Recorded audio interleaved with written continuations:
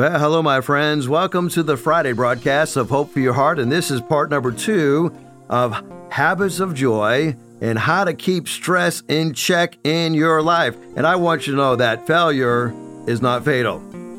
Failure should be our teacher, but never our undertaker.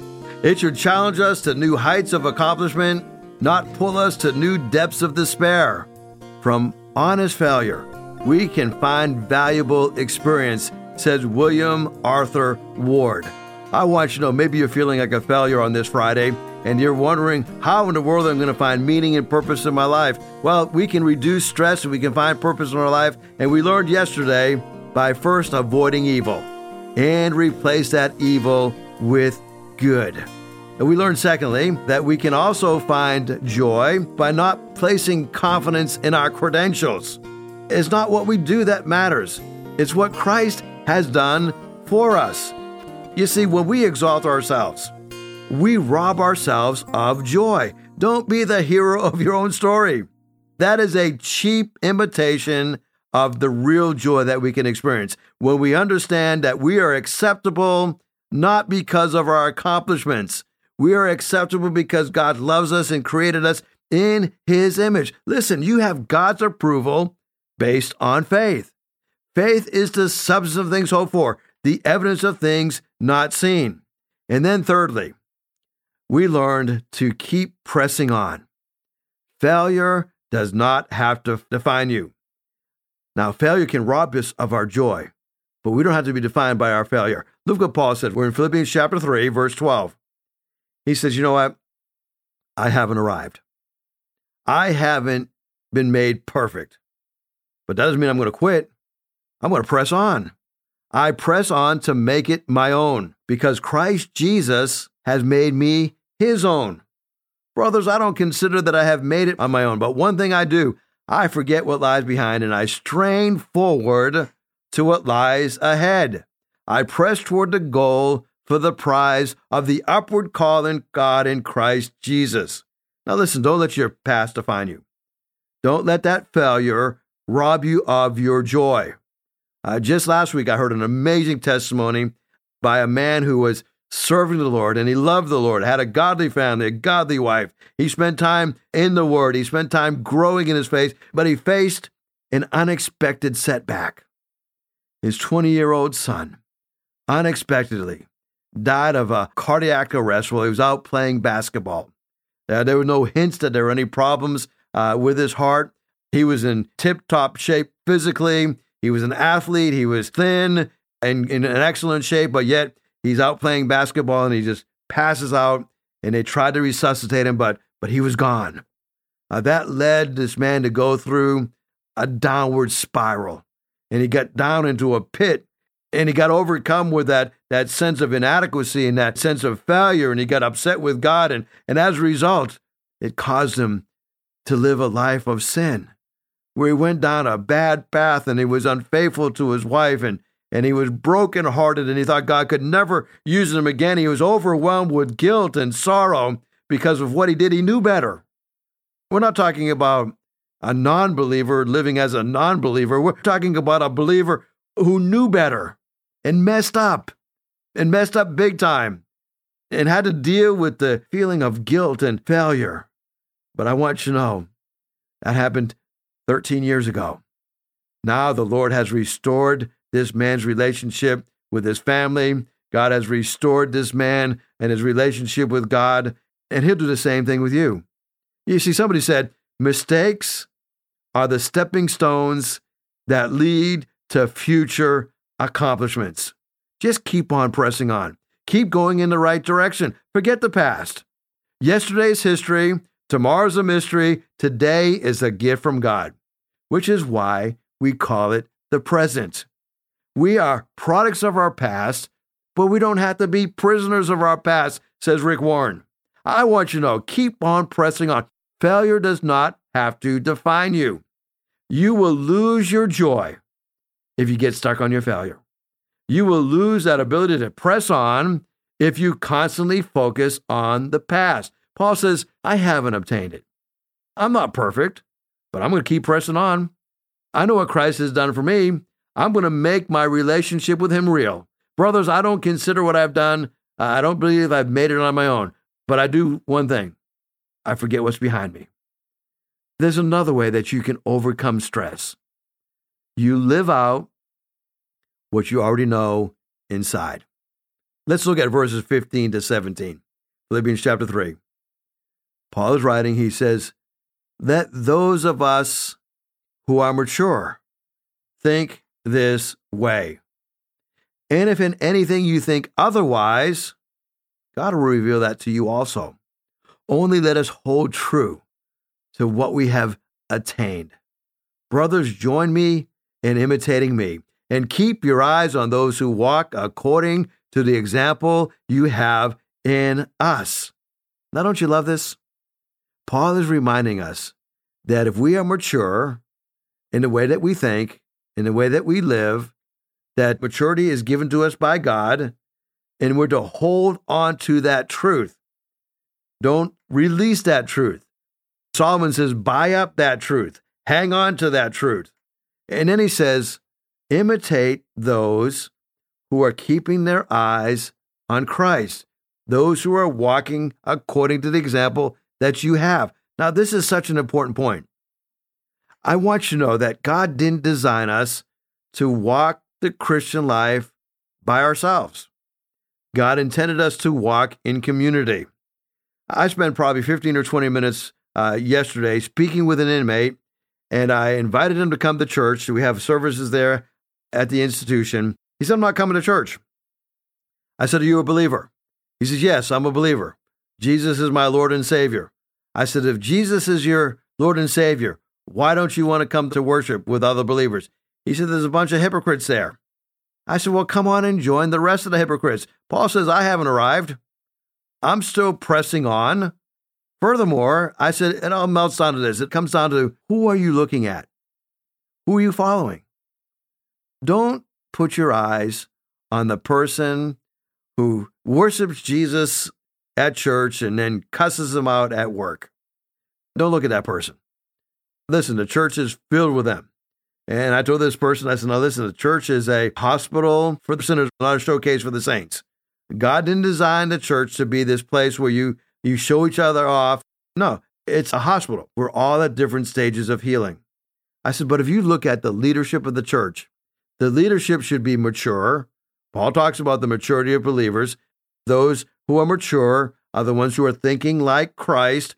And Paul says, keep your eyes on them. Don't keep your eyes on the riffraff within the church, because it's there. I mean, if the church is reaching lost people, I often remind my congregation of this. When you come to church on Sunday, hang on to your purse and hang on to your wallet. I don't know who's going to in the service with us. They might grab it. We have some people that are non-believers that come to our church. Just last Sunday, we had one that was saved in between our services. And then Wednesday night, we had somebody else, a couple that was saved on a Wednesday night Bible study.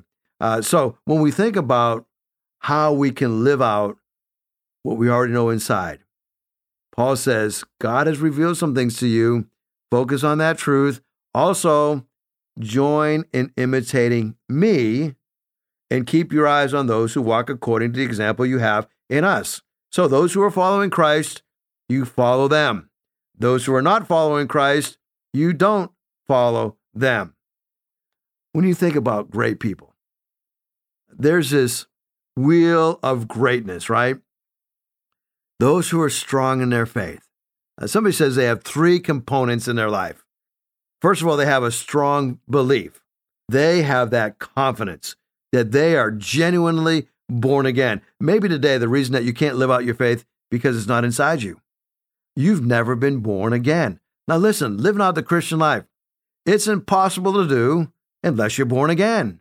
Oh, you can try to do it, but you're going to be very frustrated because the dictates of living the Christian life is beyond human ability to achieve. Living out the Christian life is a life of faith. Without faith, it is impossible to please God.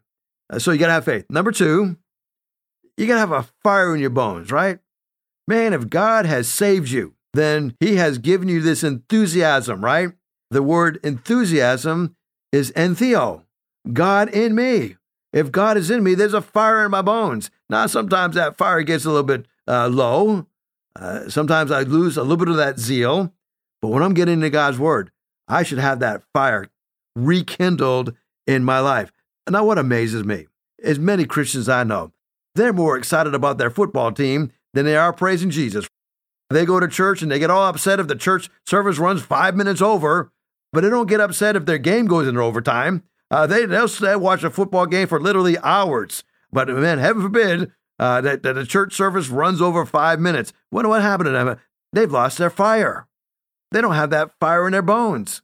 So you need faith, that strong belief in Christ, that enthusiasm, that fire in your bones. And then number 3, you got to have focus.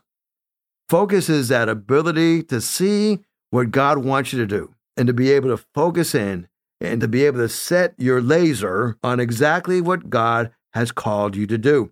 So many people lack purpose. You think about coming to church. If you have the wrong purpose for coming to church, you're going to be greatly disappointed. You see, we don't go to church out of obligation. You know, the Bible tells us that we should go to church for the purpose of exhorting one another, especially as we see the day of Christ's return approaching. So I go to church not to receive encouragement, but to give encouragement. If you're only coming to church to receive encouragement, you're going to discover that you didn't get enough encouragement to get you through the week. But if you go with the mindset, I'm going to be a blessing to somebody, you will discover that your cup overflows. You know, the day that I'm recording this broadcast, I'll be going to the prison this evening, and we have a big volunteer appreciation banquet, and we'll have over 100 volunteers from St. Bride's Correctional Center and Indian Creek Correctional Center will be gathering, and I got a delicious meal planned for them, and I've given them a little gift, a token gift, a big coffee mug that says, "We love our volunteers at St. Bride's Correctional Center and Indian Creek Correctional Center," and then we're going to gather together to celebrate, right? And when we think about focus, I'm going to remind them the reason they come into the institution is to share the gospel with those men. And as they come and they share the gospel with those men, they receive a blessing in return. There's been many Thursday nights where I'm heading into the institution to celebrate recovery. And I've got a team, 4 or 5 people from my church going with me every Thursday night. And I'll be honest with you, I'll get in there and it's like, oh man, I'd rather go home and spend the night with my wife, right? And just hang out with my family and kick back in my recliner. And I'm like, what in the world am I doing here? Especially when winter comes, because it gets dark so early. And so it's dark when I go in there. It's dark when I get out of there. And I'm like, what in the world? And then when it gets cold, right? Walking down the boulevard. And I think the coldest place in all of Hampton Roads is walking down the boulevard of St. Bride's Correctional Center. You have this long, wide boulevard, and the wind just howls right through there, and about freezing to death. And I said, what in the world am I doing, right? Sometimes I'm tired, and I don't want to go in there because I'm tired. I said, man, these guys won't even notice if I'm not there, right? But every single time I go in there, doesn't matter how tired I am, after doing an hour and a half of worshiping with those guys and doing a group with those guys and sharing God's word and the principles of the recovery with those guys, I always come out fully energized, empowered, right? That's what happens when we serve the Lord. So when you go to church, if you're going with a purpose or receiving encouragement, you're going to be disappointed. But if you will go this Sunday, say, well, by golly, I'm going to find somebody who needs encouragement. Can I tell you something from a pastor's perspective? Every time people walk through that door, just them being there encourages me. You know, your pastor will preach a better sermon if there's a smile on the face of his congregation, if they're happy to be there. Oh yeah, he'll preach better. He preaches better when you come and support him and encourage him. And he's trying to encourage you. Listen, he's giving everything he's got to encourage you. You spent the whole week putting a message together, and you might not think it was that much. You don't think it's that great of a sermon. But if you encourage him, I promise you, he'll be a better preacher. He'll have a more meaningful message for you. Just go with that mindset of encouraging him. Say, Pastor, that was a great sermon you gave today. I appreciate you preparing a delicious meal for us today and getting this message together. You know, there's a great ministry and encouragement. So Paul says, live out what you already No. Number 5, when frustrated, keep the end in mind. Let's get back to our text. Philippians chapter 3, verse number 18. For many, of whom I have often told you, and now tell you even with tears, walk as enemies of the cross of Christ. Their end is destruction. Their goal is their belly, and the glory is in their shame, with minds set on earthly things. But our citizenship is in heaven, and from it we await a Savior, the Lord Jesus Christ, who will transform our lowly body to be like his glorious body by the power that enables him even to subject all things to himself. You ever wonder why people just drop out? Paul says, man, I want to tell you this with tears. They have become enemies of the cross of Christ. And how did that happen? They were basing their faith on their end destruction. Their God was their belly. They were driven by the lust of the flesh, and they glory in their shame. They had their minds set on the things of this earth. You know, somebody told me one time that we're not really human beings having a spiritual experience. We are really spiritual beings having an earthly experience. This earthly experience is temporal. The soul, the real part of you, is going to live on forever. So when frustrated, keep the end in mind.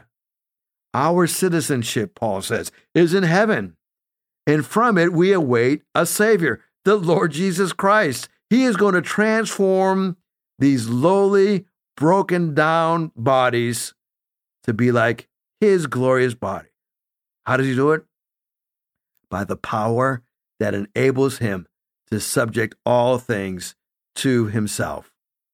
And so here's some words I think that will encourage you. You've made some good progress? Well, keep going and help others. You have processed through some good thoughts? Well, keep thinking maturely and help others. You have followed a good example? Well, keep on following and help others. You know, I don't know how often your church celebrates the Lord's table, but I always find such encouragement when I celebrate the Lord's table. You see, the Lord's table is a reminder of what Christ has done for us. That's what 1 Corinthians 11:25 says. Do this in remembrance of Christ and what he's done for us. You know, the Lord's table is also a command. As often as you eat and drink, you do remember the body of Christ. We're commanded to observe this ordinance. Did you know the Lord's table also is something that is real tangible, right? I think we need tangible things to remind us of what God is doing spiritually. I mean, Jesus often would speak using parables. He would take something that is tangible, like soil that you can get your hands on, and he'd talk about the different conditions of the soil to teach us how our hearts can be different levels. The Lord's table is a reminder of a tangible way of reminding us of the death, the burial, the resurrection of Christ. And then it's very personal. We always take time to do reflection. During the time of communion service, we say, let's pause for just a moment, do some personal reflection. The Lord's table is also a confession of our faith. It reminds us that we believe that Jesus died, that he spilled his blood on our behalf, that he was buried and that he rose again. It's also a proclaiming of our faith. We're told to do this until the Lord's return. You know, the neat thing about doing the Lord's table is this is one of the things that we can only do on earth. You know, when we get to heaven, we're not going to have the communion. We're not going to have baptism. These are things that we can only do on earth, because when we get to heaven, we're going to celebrate not the Lord's table. We don't have to remember his death, burial, and resurrection, because we're going to remember the celebration. We're going to celebrate the marriage supper of the Lamb. Oh, I can't wait to go to heaven. and celebrate with all my brothers and sisters in Christ and all those who have gone on before, proclaiming the death, the burial, resurrection of Christ. When I think about the Lord's table, we were made worthy because of Christ. And when we think about the Lord's table, we're not to disregard others. We're to wait for one another. The Lord's table is not to be combined with any other pagan celebrations. The early church was guilty of doing that. So Paul had to correct them on that in 1 Corinthians chapter 10. When we take the Lord's table, we shouldn't be flippant about the Lord's table. We ought to be understanding that it's a time to pause, and this is an important time. This is a sacred time. It's a time of self-examination. And when we think about the Lord's table, not taking the Lord's table should actually lead to discipline. So today I want to remind you that God has given you some wonderful opportunities to be involved in overcoming anxiety. If you will take these habits of joy, avoid evil, replace it with good. Focus on the good. Listen, whenever you see something bad happen, there's always good somewhere there. Whenever you see something tragic happen, God always raises up somebody who's going to do good in the midst of tragedy. So avoid evil, rejoice in good. Secondly, place no confidence in your credentials. I guess we could put it this way: get over yourself. You see, self-exaltation robs us of our joy, because when we're exalting ourselves, it seems like nobody will appreciate us quite as much as we appreciate ourselves. And it actually cheapens the confidence that we have in Christ. You see, I'm acceptable because of what Christ has done for me. And then number 3, when we think about overcoming anxiety, there's this temptation to quit, but keep pressing on. Even when you failed a few times, failure does not have to define you. You know, failure can really rob you of your joy. That's why Paul says, yeah, I haven't arrived. I'm not perfect, but I'm going to press on. I'm going to keep on keeping on. Now, mistakes are going to happen, but these mistakes are not going to hold me back. These mistakes are stepping stones that will help me to go down the path toward future accomplishments. And then number 4, live out what you already know inside. Yeah, let's live it out. Let those of us who are mature think this way. If in anything else you think otherwise, God will reveal that to you also. So hold on to the truth that you've obtained. Keep living out that truth that you have inside. That's why you've got to hide God's word in your heart, so that you might not sin against God. Brothers, join me in imitating me, and keep your eyes on those who walk according to the example that you have in us. And then number 5, whenever you get frustrated, and it may happen often, keep the end in mind. You know, those who accomplish much realize that when they set out to do something, they got to keep the end in mind. They start with the end, and then they fill in the steps to get to the end. Well, it's been a great week. It's been an amazing week, and I'm so glad that you joined me. And it's Friday afternoon, and I know you got a big weekend planned. Well, why don't you this weekend plan on coming to Hickory Ridge Community Church at 9 o'clock or 10:45. Same service done twice, just because we can't fit everybody in the one service, so we do 2. And during our second hour at 10:45, we have a youth Sunday school class. In both services, we have the opportunity for you to have your children in our nursery or our preschool, our Elevate, which is our junior church program. Man, I would love to see you this Sunday. So why don't you come on out to Hickory Ridge Community Church. We are at 3320 Battlefield Boulevard South in Chesapeake, Virginia. Now, one of my guys reminded me that no matter where you live on the south side, you can probably get to Hickory Ridge Community Church in about 35 minutes, maybe 40 minutes max, okay? So come on out and worship with us. We would love to see you. We will celebrate with you.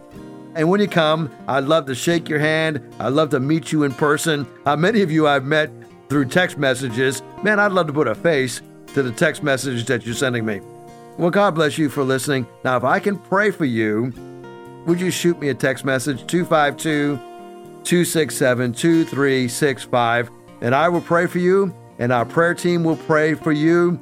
You're welcome to keep that prayer request anonymous if you choose to, but we believe in the power of prayer. Every Thursday morning, 5 a.m., we are praying for all the requests that come in. Now, this morning, I had 3 pages of prayer requests that we just went through. So we're praying for you. God bless you now. Have a great weekend. If you'd like to hear this broadcast again, you can have a free download at buzzsprout.com/1890557, or you can listen on Amazon, Spotify, Google Podcast, and Apple Podcast. Hickory Ridge Community Church is located at 3320 Battlefield Boulevard South in Chesapeake, Virginia. Sunday service times are 9 a.m. and 10:30 a.m. We'd love for you to join us. For more information, go to hrcc7.org. And remember, no matter what you're going through, in Jesus Christ there is always hope for your heart.